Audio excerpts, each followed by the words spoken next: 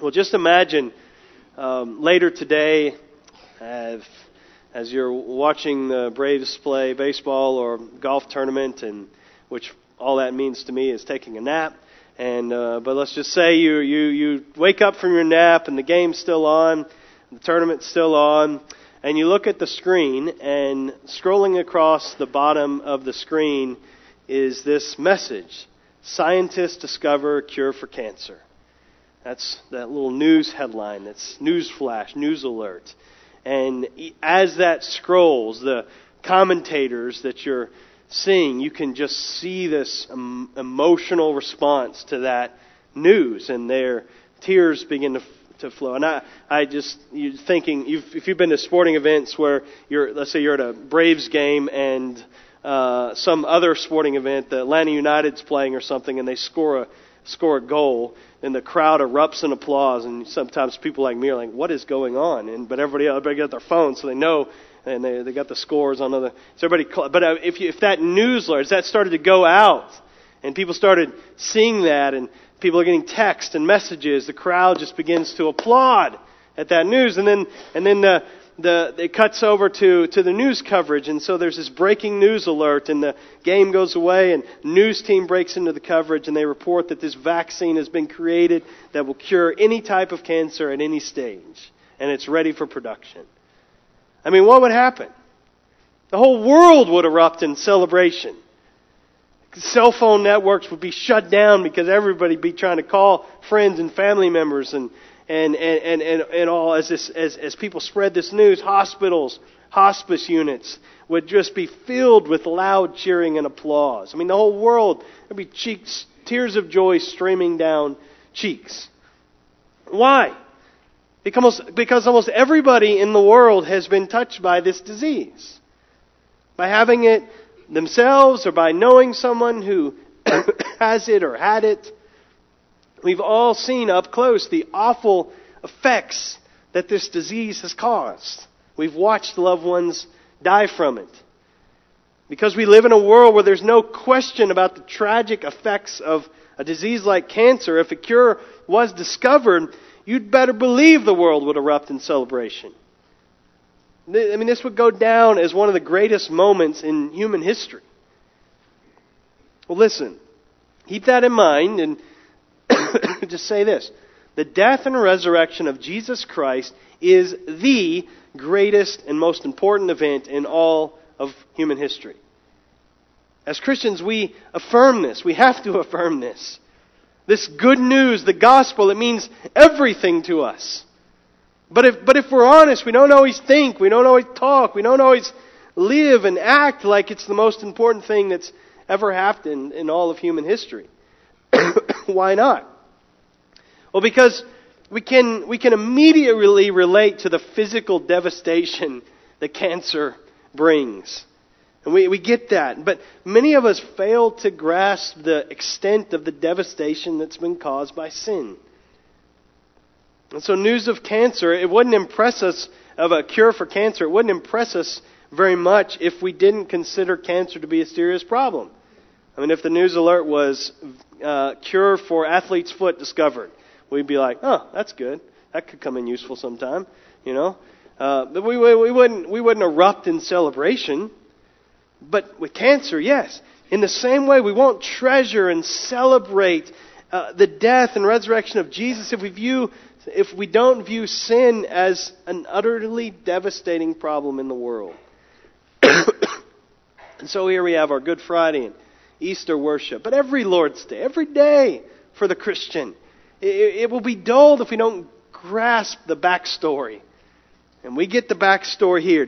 Jesus' death and resurrection was the greatest solution, the greatest cure, the greatest rescue the world could ever hope for this world that's just held in chains of darkness. It was the only thing that could have made the difference in our hopeless existence. But we can't cherish it the way it's meant to be cherished if we refuse to see sin for what it really is. If our perception of sin is wrong, then our trust in and celebration of the cross and the empty tomb will be rather shallow. So Genesis 3 it tells us what went wrong in the world. We get to see this in its infancy. It's the heartbreaking story of catastrophic, universal ruin. Excuse me. But it's also hopeful in that it prepares us and it points us to God's rescue mission. And so the ruin, it's setting us up for the redemption that is ours in Christ. And so God pursuing us in our lostness and brokenness, our misery, making our ruin into redemption. This is what is set for us here in Genesis 3. But you can't get the redemption part unless you really understand the ruin part. And if we get the beginning of the story wrong, we'll be in trouble as we keep going. If you were trying to lay flooring like this, it kind of locks together and tongue and groove flooring or something like that. Generally, the way you lay flooring in a long room like this, you get a center line and you lay that center run and then you work out towards the walls. And so just take that image of a room like this, a big long room or a long hallway, like the downstairs hallway, and we were running flooring down that hallway or something like that. Let's just say you measure from the wall, you make a mark, the center mark, then you move up 6 inches.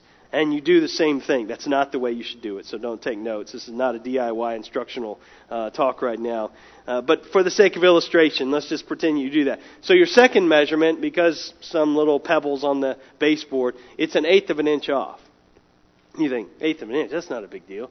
And it's not, over 6 inches. But if you draw your line off of that little 1/8 of an inch variation over 6 inches, by the time you get 60 feet down the hallway, that's going to be a foot or two.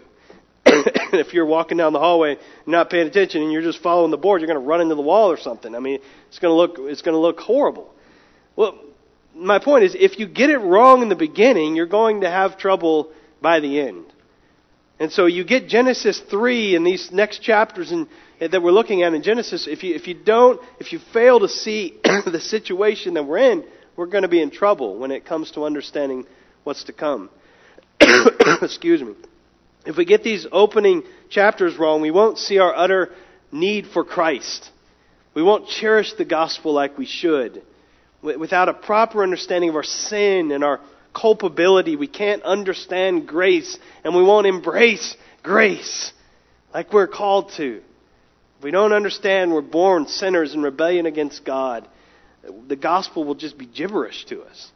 It won't have that substantial weight that it's intended to have. So for this reason, understanding these next several chapters of Genesis, everything they teach about sin is foundational for our appreciation of the person and work of Jesus Christ. And that's what we're going to be seeing over the next several weeks. And so Genesis 1 to 2, just setting up the context again, remember, God gave Adam paradise. He gave him and Eve everything for them, everything He made for their enjoyment. And God gave them something of infinite value, Himself. And so as they've been made in the image of God, Adam and Eve, they freely and intimately walk with God in the garden. Unhindered fellowship, perfect fellowship with God. And there's no need for any kind of, what we think of, disciplined devotion to God. No, all of life was devotion. They weren't beating themselves up because they didn't wake up and have their quiet time or something. His life was lived openly, walking with God. It was paradise. And even relationally, domestically, Adam and Eve, they're united by God. We saw this last time, and they're even naked with one another, unashamed. There's nothing to hide, nothing to protect. The gravitational pull of self that we know so well, and how it affects our marriages and our relationships, it didn't exist. This was just perfect union. Can you just try to wrap your mind around what that was like? A time when sin did not exist. Sin is not eternal. And so there was a time when the first man and woman had everything they could have dreamed of. God offered Adam everything, even himself, but there was this one prohibition. And you look back in verse 15 to 17 of chapter 2. Look there quickly with me. The Lord God took the man, put him in the Garden of Eden to work it and keep it. And the Lord God commanded the man, saying, "You shall surely eat of every tree of the garden, But of the tree of the knowledge of good and evil you shall not eat, for in the day that you eat of it you shall surely die. One guideline. Surely that's not too hard to keep, right? They had all of these other delicious fruit-bearing and beautiful, delicious fruit-bearing trees and all of the fruit to eat from. No problem. Problem. Yeah, and there's a problem, and we're going to see that today. And so, as we walk through the verses in Genesis 3 here, we're going to there's 4 words that will kind of frame these movements, this descent into sin and into the ruin that is setting us up for the redemption to come. And so, these 4 words, and they all start with S: serpent, seduction, sin, and shame. Serpent, seduction, sin, and shame. And so let's look at those together. First of all, serpent. Verse 1. Now the serpent was more crafty than any other beast of the field that the Lord God had made. And we're going to see in the next verse, this serpent talks. Now what is up with that? Well, from the New Testament, we know that that Satan was speaking through the serpent. We get that not until the New Testament, really. We aren't going to spend time developing a full theology of the devil this morning. That's not the point of the passage here. But I know there are questions that sit there. Who, what is Satan? Where did he come from? What's wrong with him? How did he get this way? I mean, clearly there's a rebellion, there's a fall that's happened in the angelic world prior to this, sometime between creation and what we read here. But one thing I do want you to see in verse 1, we're going to see the unrivaled sovereignty of God. The serpent and Satan, they're all creatures of God.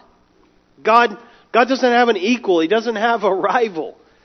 That God and Satan are not these co-eternal powers in the universe locked in this eternal struggle. This isn't Star Wars and the forces of good and evil. That's not it. There's no equal balance like that. God alone is eternal. He alone is all-powerful. The serpent is simply one of the creatures, the text says, that the Lord God had made. So notice that, the sovereignty of God. But this text isn't really about the serpent. It's not answering all those questions about him. It's about us.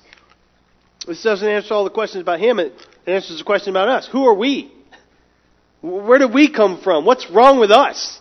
How did we get this way? That's what this passage is intended to answer. And so, but with this serpent, we see this first step downward, in this downward descent. And it happens when the serpent speaks to the woman, to Eve. Look what he says in verse 1. Did God actually say, you shall not eat of any tree in the garden? And that begins this next movement, next word, seduction. Seduction. The catastrophic fall of the human race that doesn't begin with this violent action. It begins with an attitude. An attitude. As parents, we can understand this in our own parenting. It's not what the serpent does. It's what he says and how he says it. There's 2 main ingredients to the seduction we see here from the serpent. The first part is this sneer. There's a sneer and there's a lie. But look at the sneer. The serpent isn't asking some honest question in verse 1. He's not saying, have I understood correctly that God said that? Or am I mistaken? Did I get it wrong? That's not what he's saying.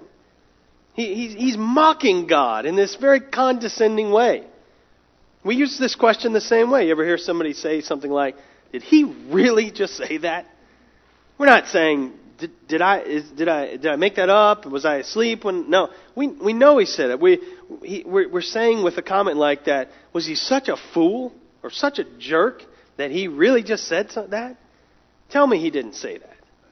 And that's what I mean. And that's what the serpent's saying. He's not suggesting that God maybe or maybe didn't actually say it.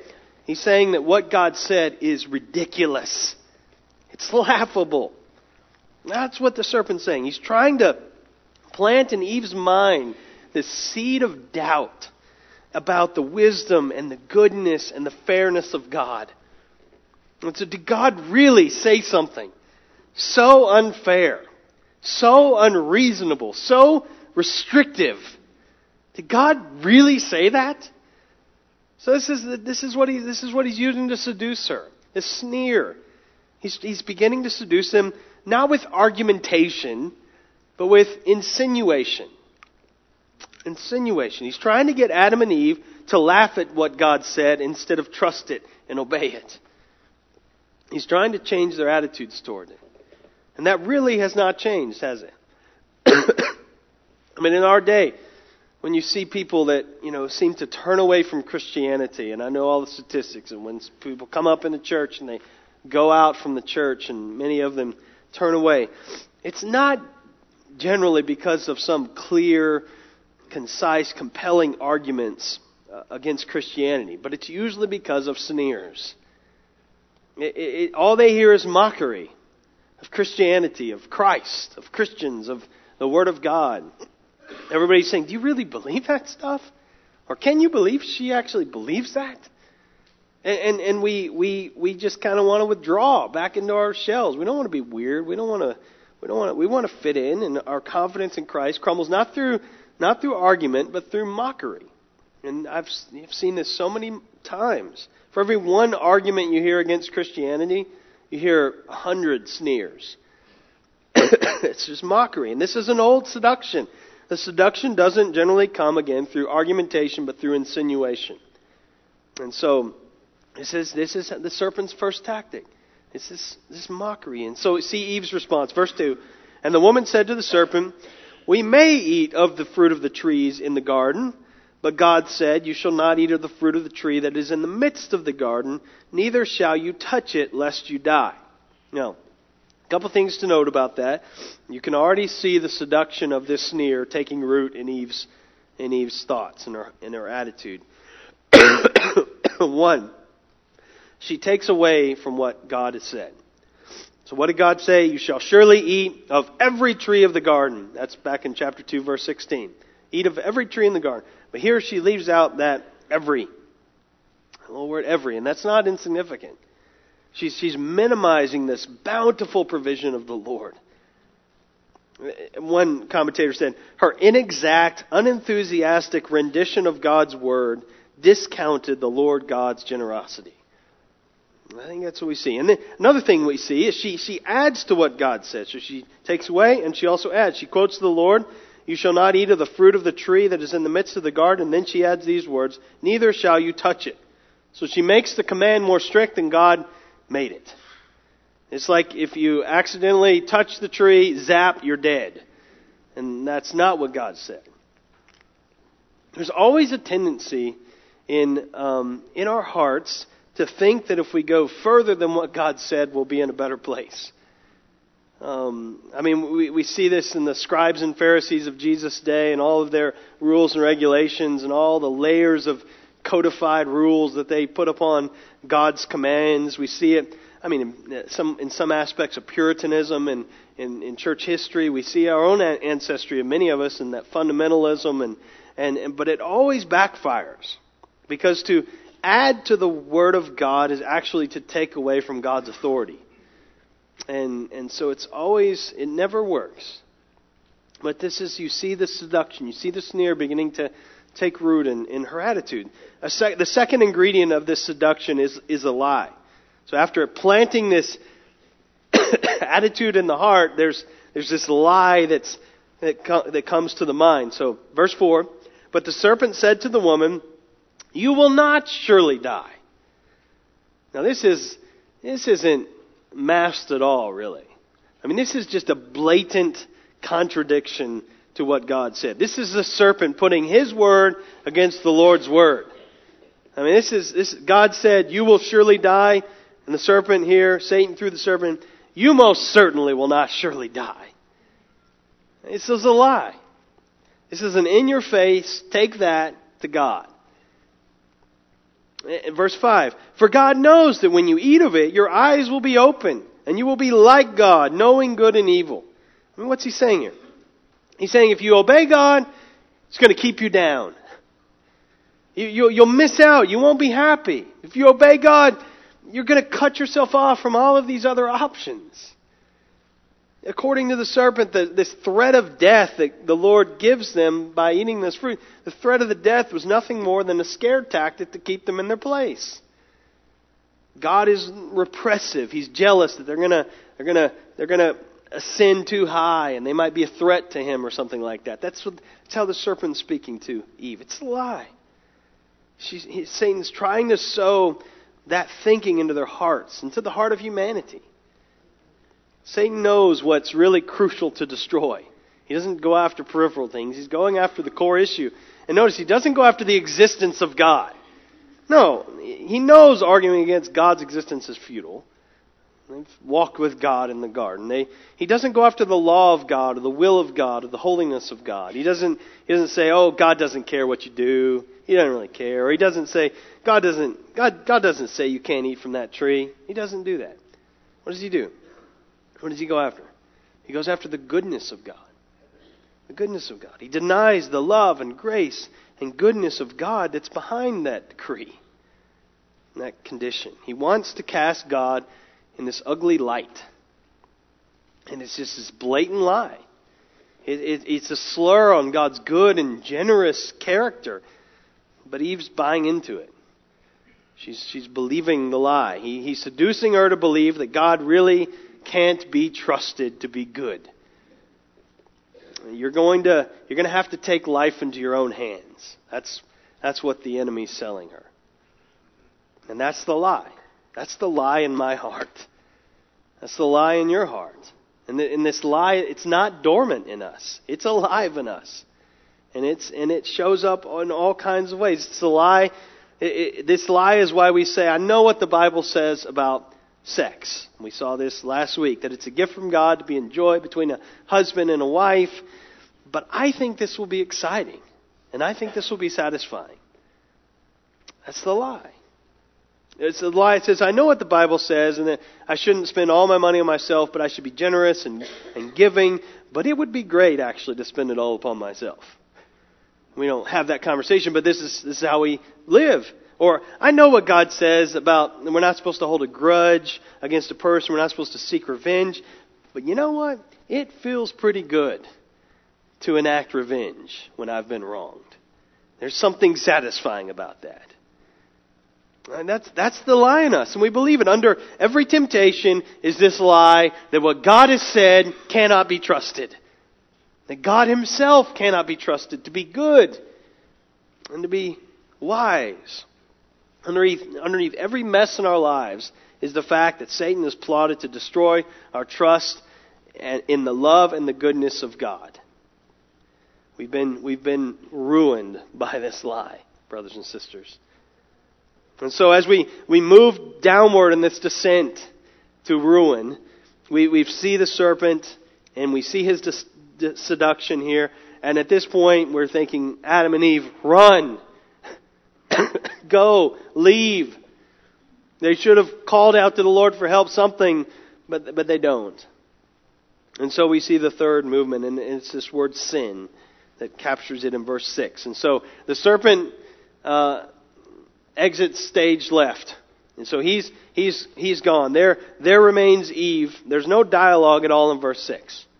It's just one long sentence summarizing Eve's thoughts and actions. Now we ask the question, where was Adam when all this was going on? I think most of you understand this because you know what's coming. And then at the end of verse 6, was he taking a nap? Was he swimming with sea turtles or something like that and just enjoying all those animals he just named? Riding an elephant? I don't know. No, the text indicates that he's right there. The text says he was with her. Verse 6. He's watching. He's listening. He's waiting to see what Eve would do. And so even when the serpent addresses Eve, he does so using this plural pronoun for you. It's a second person plural pronoun. Or as we say in Texas, y'all. This is how the serpent addresses. It's implying Adam's presence. He's there with her. And so Adam's passively and silently watching all of this unfold. It's not exactly a shining moment for biblical manhood, is it? Not doing what God called him to do, we looked at last week. So Adam's not deceived by the snake, like Eve was. 1 Timothy 2:14, Paul tells us. We don't have time to look there, but I would just say what that means is Adam knows better. He sees through it. And yet he sins willfully. He sins with eyes wide open, without excuse. Verse 6. So when the woman saw that the tree was good for food, and that it was a delight to the eyes, and that the tree was to be desired to make one wise, She took of its fruit and ate. And she also gave some to her husband who was with her, and he ate. There's just this rapid fire language here in verses 6 to 7. And so it's just these verbs coming. She saw, she took, she ate, she gave, he ate, their eyes were open, they knew, they covered, they hid. I mean, that's really the sentence in its bare form in verses 6 and 7. This is the descent of sin, of ruin. Now, when you look at the sin on paper, it doesn't look like very much. They ate fruit. I mean, I'm like begging my kids to eat fruit. But it's such a simple act. It's not like they went on this killing spree through the garden just slaughtering animals for the fun of it or something like that. They ate fruit. It's a simple act of eating. This seemingly small act of disobedience. What was the great sin? I know we've talked about this a few weeks ago in some, but what was it about this that absolutely ruined the human race? Before I say it, let me just make a more general statement about sin. Listen, sin isn't necessarily severe because of the effect it has on us or others. That's not what makes sin severe. It's unimaginably severe because of who it's against. And so any offense against an infinite God is infinitely severe. And so that we need to understand. But what's going on in Genesis 3 with this tree, this fruit? Remember, God says, you can have anything here. This is the garden of 1,000 yeses. Eat all you want. But there's this one no, you can't eat from that tree. And God gives no explanation. No explanation. And what if God did give some kind of detailed explanation? You know, he sees Adam and Eve walking up to that tree saying, you know, what's so bad about eating from this tree that you told us not to eat from? And God says, well, if you eat from that tree, there will be infinite, universal suffering and misery on all humanity for all time to come. Like, okay, I think we'll eat from this tree. I mean, never mind. Well, there's plenty of others to eat. The reason God doesn't give this lengthy explanation of all that's going to happen and all that's going to come from this decision, it's crucial really to understanding why this decree was so important and what it's about. If he had given them an explanation, they said, oh, we won't eat from that tree, what would be their reason? It's because it's not worth it. They'd be doing, as one commentator said, cost-benefit analysis. Kind of, well, I guess I'll obey you because it's really not worth it, the risk. That's not obedience. That's self-interest. That's putting you still in the driver's seat. And that's not where we belong. And so here's what's going on. God's saying to Adam and Eve, my children, I am God. And your life is a gift to you from me. And this whole world is a gift to you. And I want you to live as if I'm God and you're living by my power as my special creation. And so, therefore, don't eat from that tree. You can trust me. You can treat me as God, or you can put yourself in the place of God. And the serpent knows this is what's going on because he says, take of the tree and you'll be like God. And that's what Adam and Eve do. Now, it's important for us to look beyond this rule in all rules. You have to look through. Don't lie. Don't cheat. Don't commit adultery. Don't murder. Don't be selfish. I mean, and all those things the Bible says, all of those rules. Behind the rules is don't put yourself in the place of God. Obey the rules because you're not God. God says, obey my rule not because of cost-benefit analysis, not because you can see why, but because I'm God and I'm good. I'm good. I wanted their obedience to be rooted in trust of His wisdom and His goodness and not their own. He wanted His faithfulness and His love to be enough for them. That's what He's looking for. Virtually everything that's wrong with this world is because we put ourselves in the place of God. We attempt that. That's the problem. That's what's so bad about this fruit from this tree. On the one hand, it's not hard to see why certain sins, we see that we're doing that. So you take something like murder or stealing or adultery, and so I'm taking another person's life. We say, okay, I can see how that's putting yourself in the place of God, or taking another person's spouse, or taking another person's possessions. What about other sins? What about anxiety? What about worry? Well, some of us are eaten up with worry.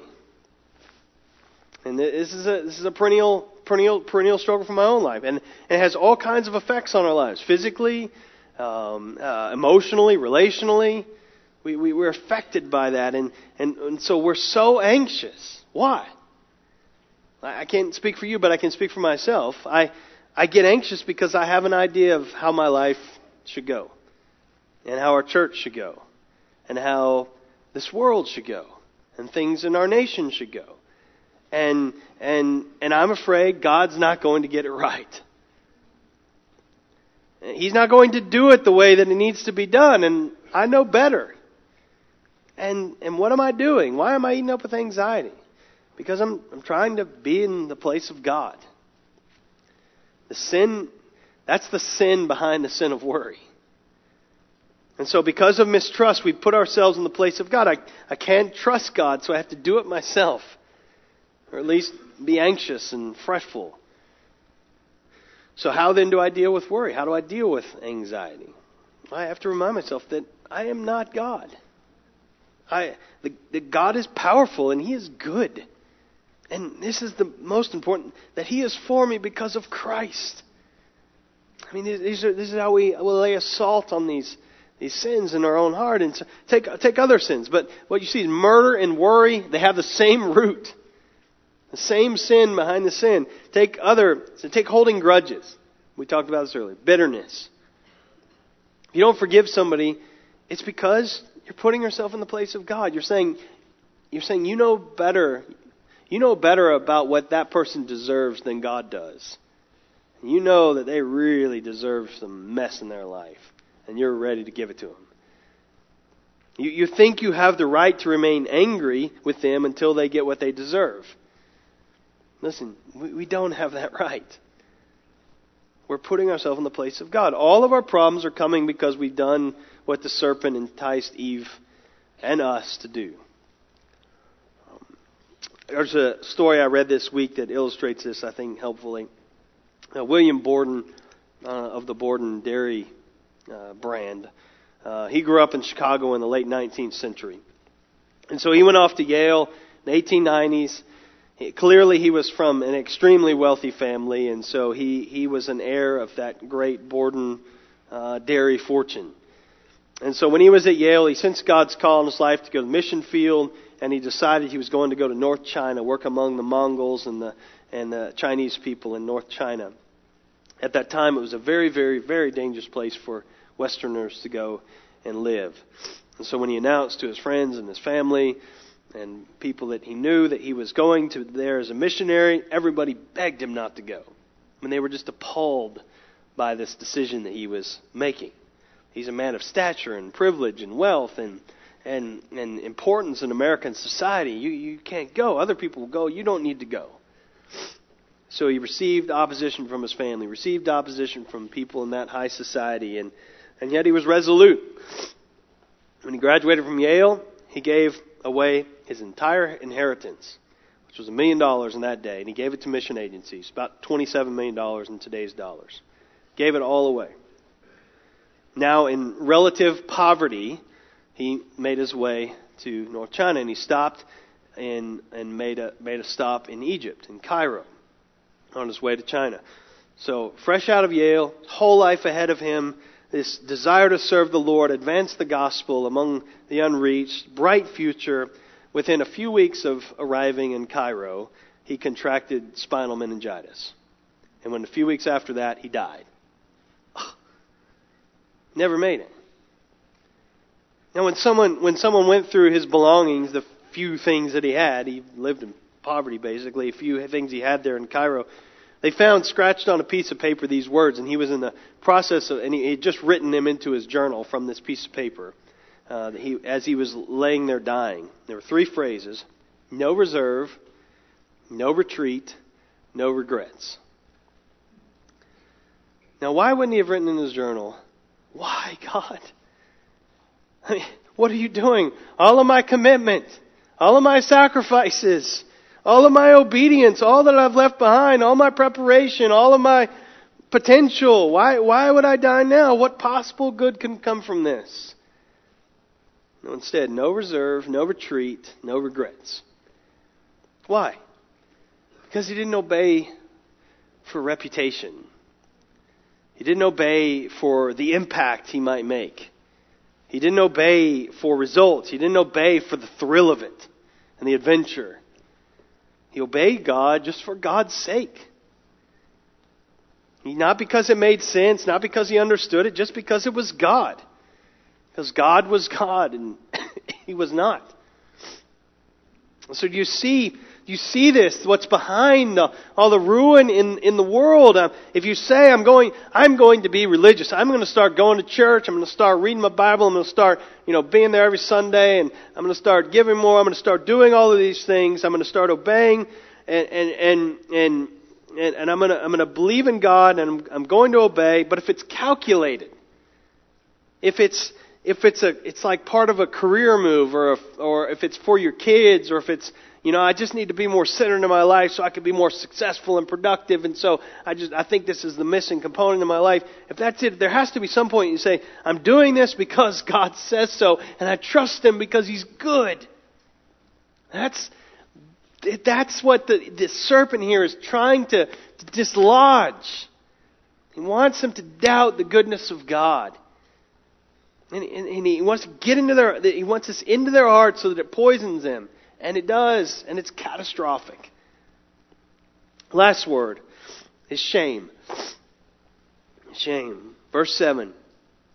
So this sin pulls them down and down and down into this descent of this very abyss. I mean, does the eating of that fruit make them like God? No, it does not. And it pulls them, someone said, to the very gates of hell. Verse 7, then the eyes of both were opened, and they knew that they were naked, and they sewed fig leaves together and made themselves loincloths. So now the dominoes begin to fall one by one, and they're going to keep falling. We'll see in a few weeks. This new sensation is added now to the human experience called shame. Before, nakedness was not embarrassing. Now it is. And it's not that nakedness, it doesn't just mean that they're without clothing. This is shame. We saw the end of chapter 2. They were both naked and were not ashamed. And this is the other bracket. Here they are naked and they are ashamed. They've been enlightened. Their eyes are open. But what's the result? Are they satisfied now? No, they are not. Is it fulfillment? No. Is it happiness? No. Godlike qualities? No. It's shame. It's shame. And they rightly sense this need for covering, but their attempt is futile. I mean, fig leaves? Really? Is that going to, okay, you can cover some private parts, but can you cover shame with fig leaves? This is like the first futile attempt at works righteousness. It's right away. This is the first thing they're doing. What can I do to cover my shame? I'm not looking to God to amend this. It's futile. What does God do? I know it's going to be a few weeks, so we're just going to peek over the fence here. Verse 8 and 9, this will be next time, and through the rest of this chapter, really. You see the rest of human history here in a nutshell, in verses 8 and 9. Verse 8, and they heard the sound of the Lord God walking in the garden in the cool of the day, and the man and his wife hid themselves from the presence of the Lord God among the trees of the garden. But the Lord God called to the man and said to him, where are you? You notice two things. One, because of this, we are now hiders. All of humanity, we're hiders. We hide from ourselves. We hide from each other. We spin the truth. We color it dishonestly. Just look at our social media feeds. We hide. But most of all, we hide from God. But why? Because in the presence of God, we see what we don't want to see. We're hiding. We're running from the truth, running from God, running from each other, running from ourselves even. We'll come back to that, in a few weeks. This is the second thing we see. While we hide, God seeks. Our nature is to hide. God's nature is to seek. Adam and Eve hide. God comes back saying, "Where are you?" Now, does God really need information? Does He not? I'm so confused. He's terrible at hide and seek or something. God knows exactly what's going on. He knows they're hiding. He knows where they are. And so what's He doing? Well, it's showing us if we ever find God, it's because God found us. It's because He found us. There's a hymn, an old hymn, and we sing on occasion. I didn't think about it till too late, Patrick. I wasn't going to harass you on Saturday night to change the song. But the words go, "My Lord, I did not choose you, for that could never be. My heart would still refuse you had you not chosen me. My heart knows none above you, for your rich grace I thirst. I know that if I love you, you must have loved me first." I mean, anyone who knows eternal life in Christ feels like that. God, you must have come after me, because there's no way that I would have come after you on my own. And we understand that's just a fact. The Bible from beginning to end teaches that. And most significantly, God going out in love, it finds its ultimate expression in Jesus Christ. It's in Jesus that all of these movements in this descent are dealt with. I mean, just think about what Christ does to address the ruin here that we're seeing in Genesis 3. Jesus dealt with the serpent. Did He? He comes and He fulfills Genesis 3:15 that we're going to see next time, and He crushes the serpent's head through His death on the cross. He deals with the serpent. He dealt with the seduction. He dealt with the sneer. He was mocked and He was ridiculed in our place. You remember accounts of His arrest and betrayal and this demonic laughter of this bloodied Son of God, putting the crown of thorns on Him and the robes around His neck and the scepter in His hand, and just playing dress up with Him, spitting on Him, mocking Him. And when He's on the cross, "Oh, if you're the Son of God, why don't you come down from there and save yourself?" He's dealt with the sneer. He's dealt with the lie.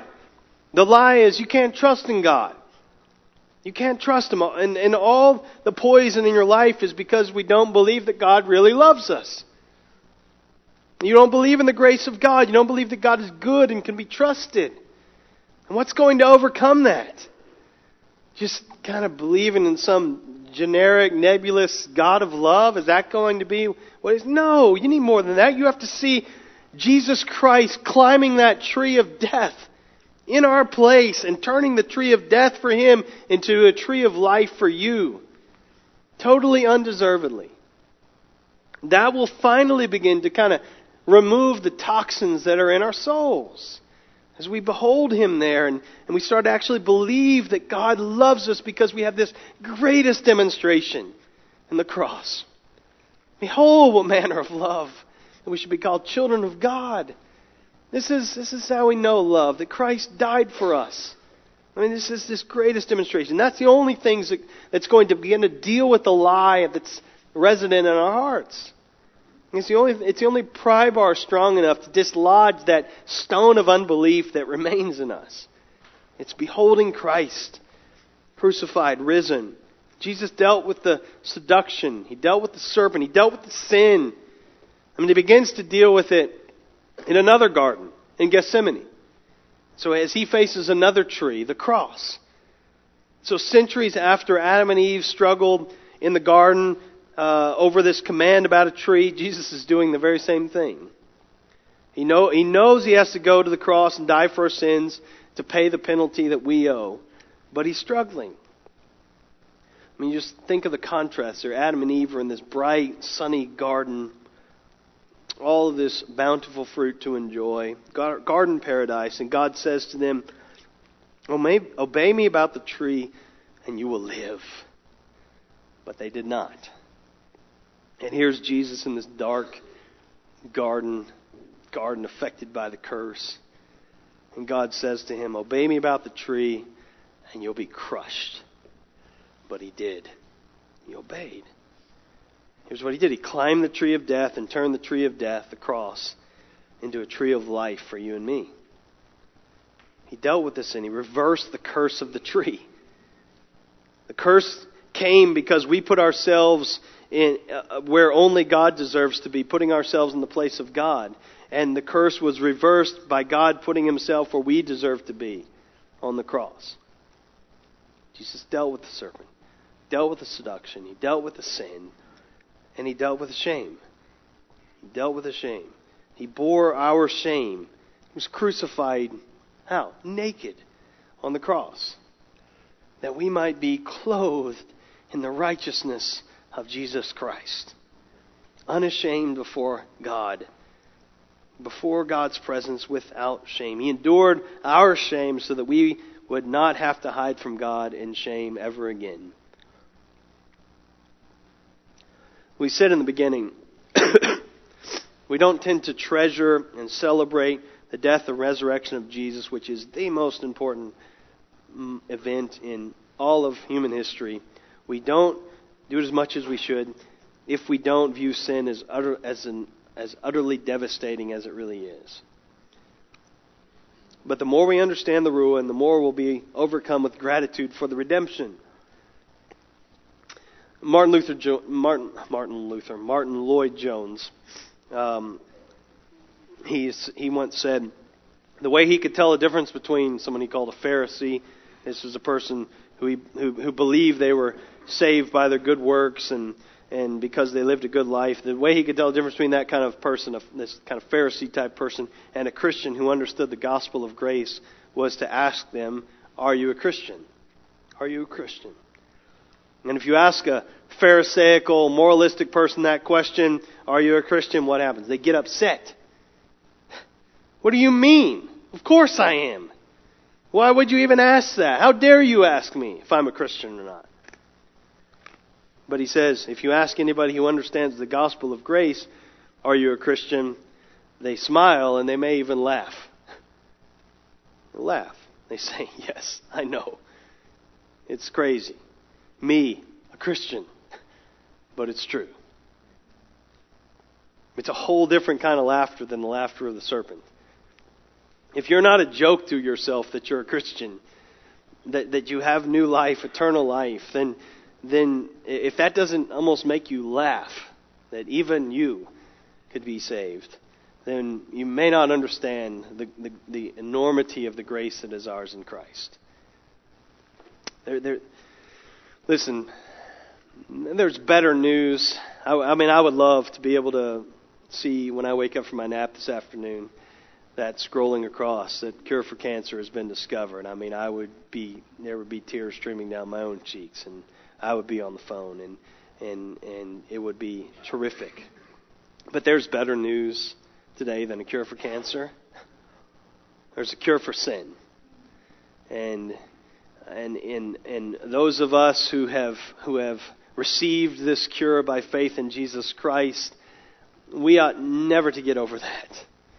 And it's not just looking back and saying, okay, yeah, that was something that happened to me. It's this constant renewing of our trust and confidence in Jesus alone. And so we're always looking to Christ and saying, oh, the ruin. But the grace that is mine because of Christ. And we laugh and we smile and we say, what in the world that I would be a Christian? It is all of Christ. It is Christ. Listen, maybe you're here today and you're visiting, or maybe you've been here a long time, and you say, I've been around this stuff, or I'm hearing this for the first time. I don't know where you're at, but say, I don't think I've ever received that cure. And it's not because you need to work harder. It's not like you got to work it up. I hope that's been very clear as we've looked at this morning. There's only one way to receive the cure, the vaccine, as it were. It's by faith. It's by trusting in Christ and what He alone has done. He came to do what you could not do. He lived a perfect life, obeying the Father. He died for your sin, taking the punishment that you deserve. And He rose from the grave, conquering death and conquering sin. And now He offers this life, eternal, abundant life, forgiveness to you freely if you trust in Christ and what He's done. And renounce any efforts you make to try to do it on your own. So please, if you've not received that cure, that one is available to you today. And I beg you to call out to Him now and pray to Him even as I pray. And then come talk with us, and we'd love to rejoice with you. Let's pray. Father, thank you for the fact that we who are in Christ, it is all of you. It's your grace and your grace alone. And so as we sing these words now, and I pray that it would, as we now better understand the depths of our condition by birth and by nature, and of the devastating consequences of sin, that it would cause us, our affections, to now elevate, and our thoughts and even our expressiveness in singing to rise as we consider the greatness of the grace that is ours now because of Jesus and what we've been rescued from. We pray in Jesus' name. Amen.